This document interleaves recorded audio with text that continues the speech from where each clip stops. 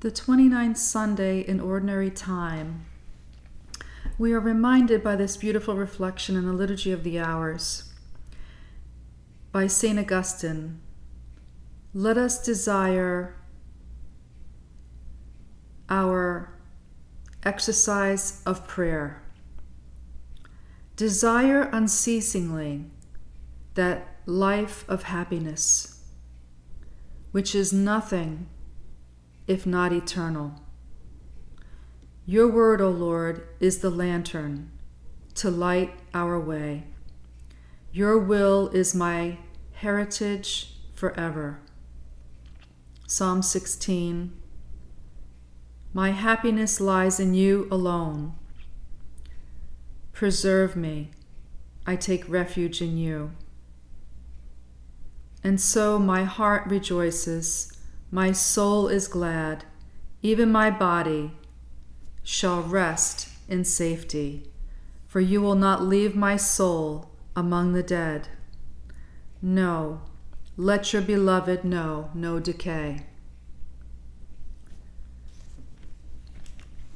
A beautiful reflection for us to realign our thoughts in this lifetime, realign the truth of who we are and who is speaking to us right now.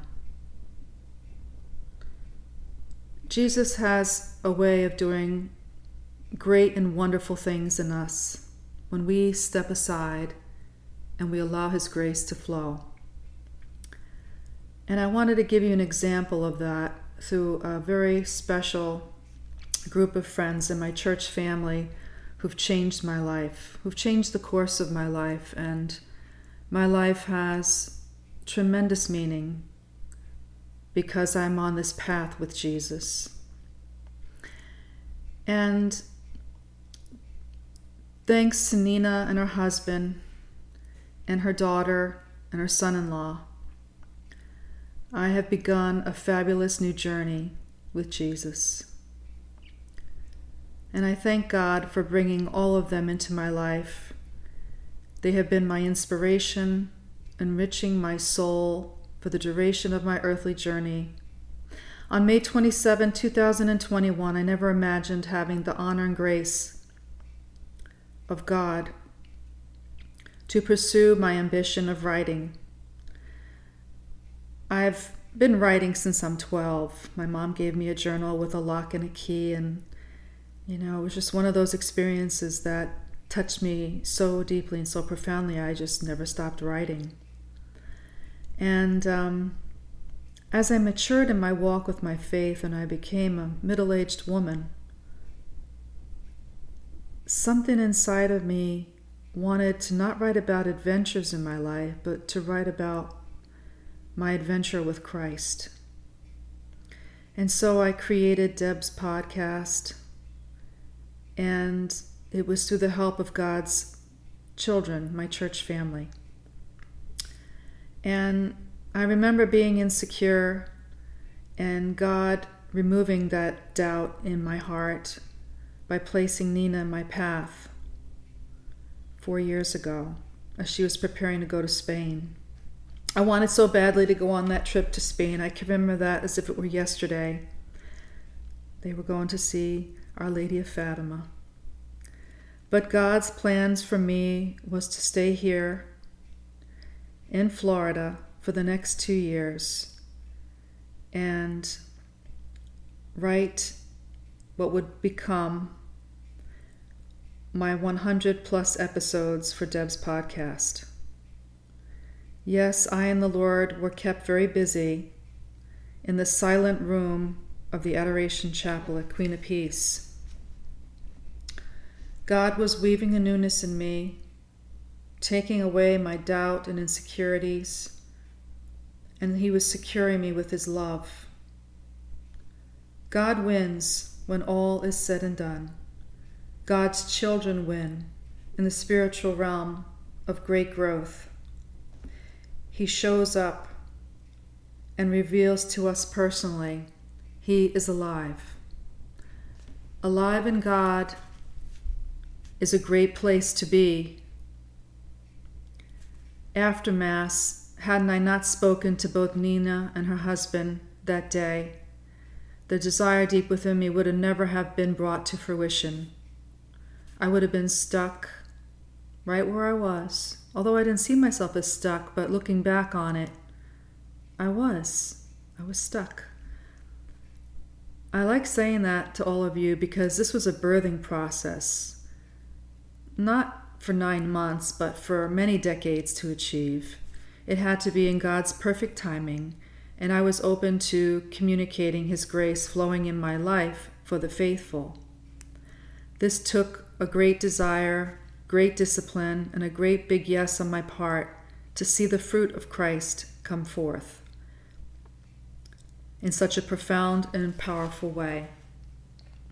I have found that my writing skills are my gift from God. God also gave me a beautiful voice to sing and to pray with, the voice of my late maternal grandmother, Mariana. I like the fact that her mother gave her the name of the Blessed Virgin Mary and the Blessed Virgin Mary's mother together. I find it very beautiful. While growing up, my grandmother used to sing during Mass, and her voice pierced my heart and my vocal cords. It is now, I am convinced, after hearing Milo say to me, "You have a beautiful voice, Miss Deborah."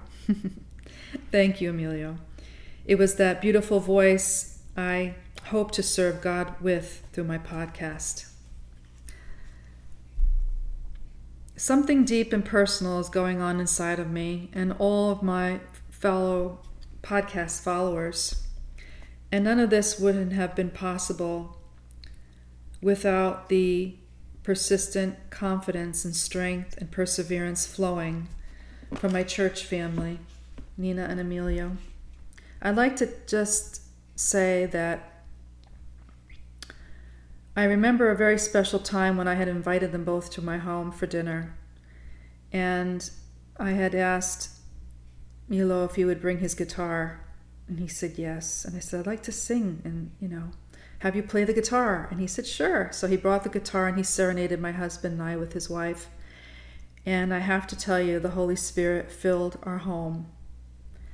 And you can just feel Jesus' presence through the gift of his playing in the guitar and all of us singing.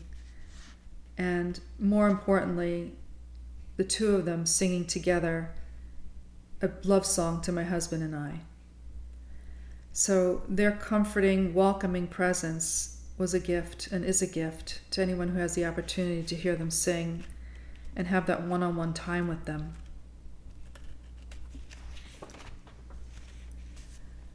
God desires for all of our children to be free. And Emilio and Nina are a beautiful example of living freely. They remind me of two evenly yoked oxen in the field in the faraway country, tilling the soil with love for Christ and for others. These are the people God have placed on this earth, and they do the harder job with great grace and God's joy. And their hearts sing, and they make others' hearts sing.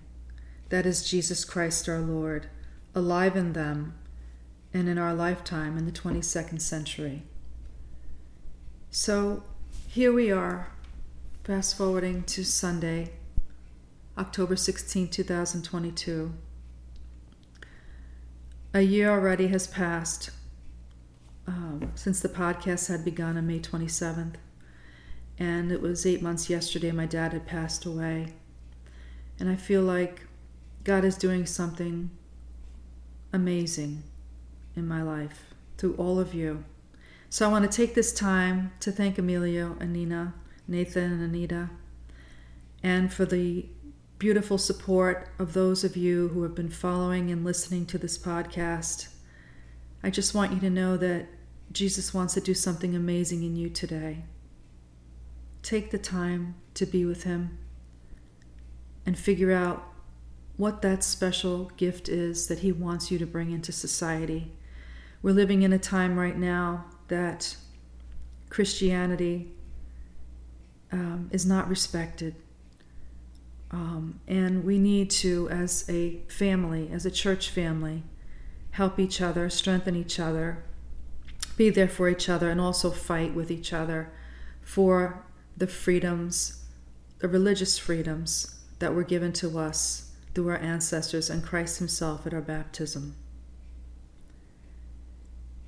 Pray also with me for the upcoming election, and to have on the ballots this coming year the signatures we need to pass the law of the heartbeat.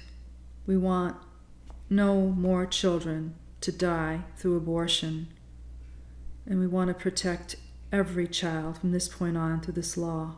So please sign your petition in your area, and let's get this law passed. God bless you.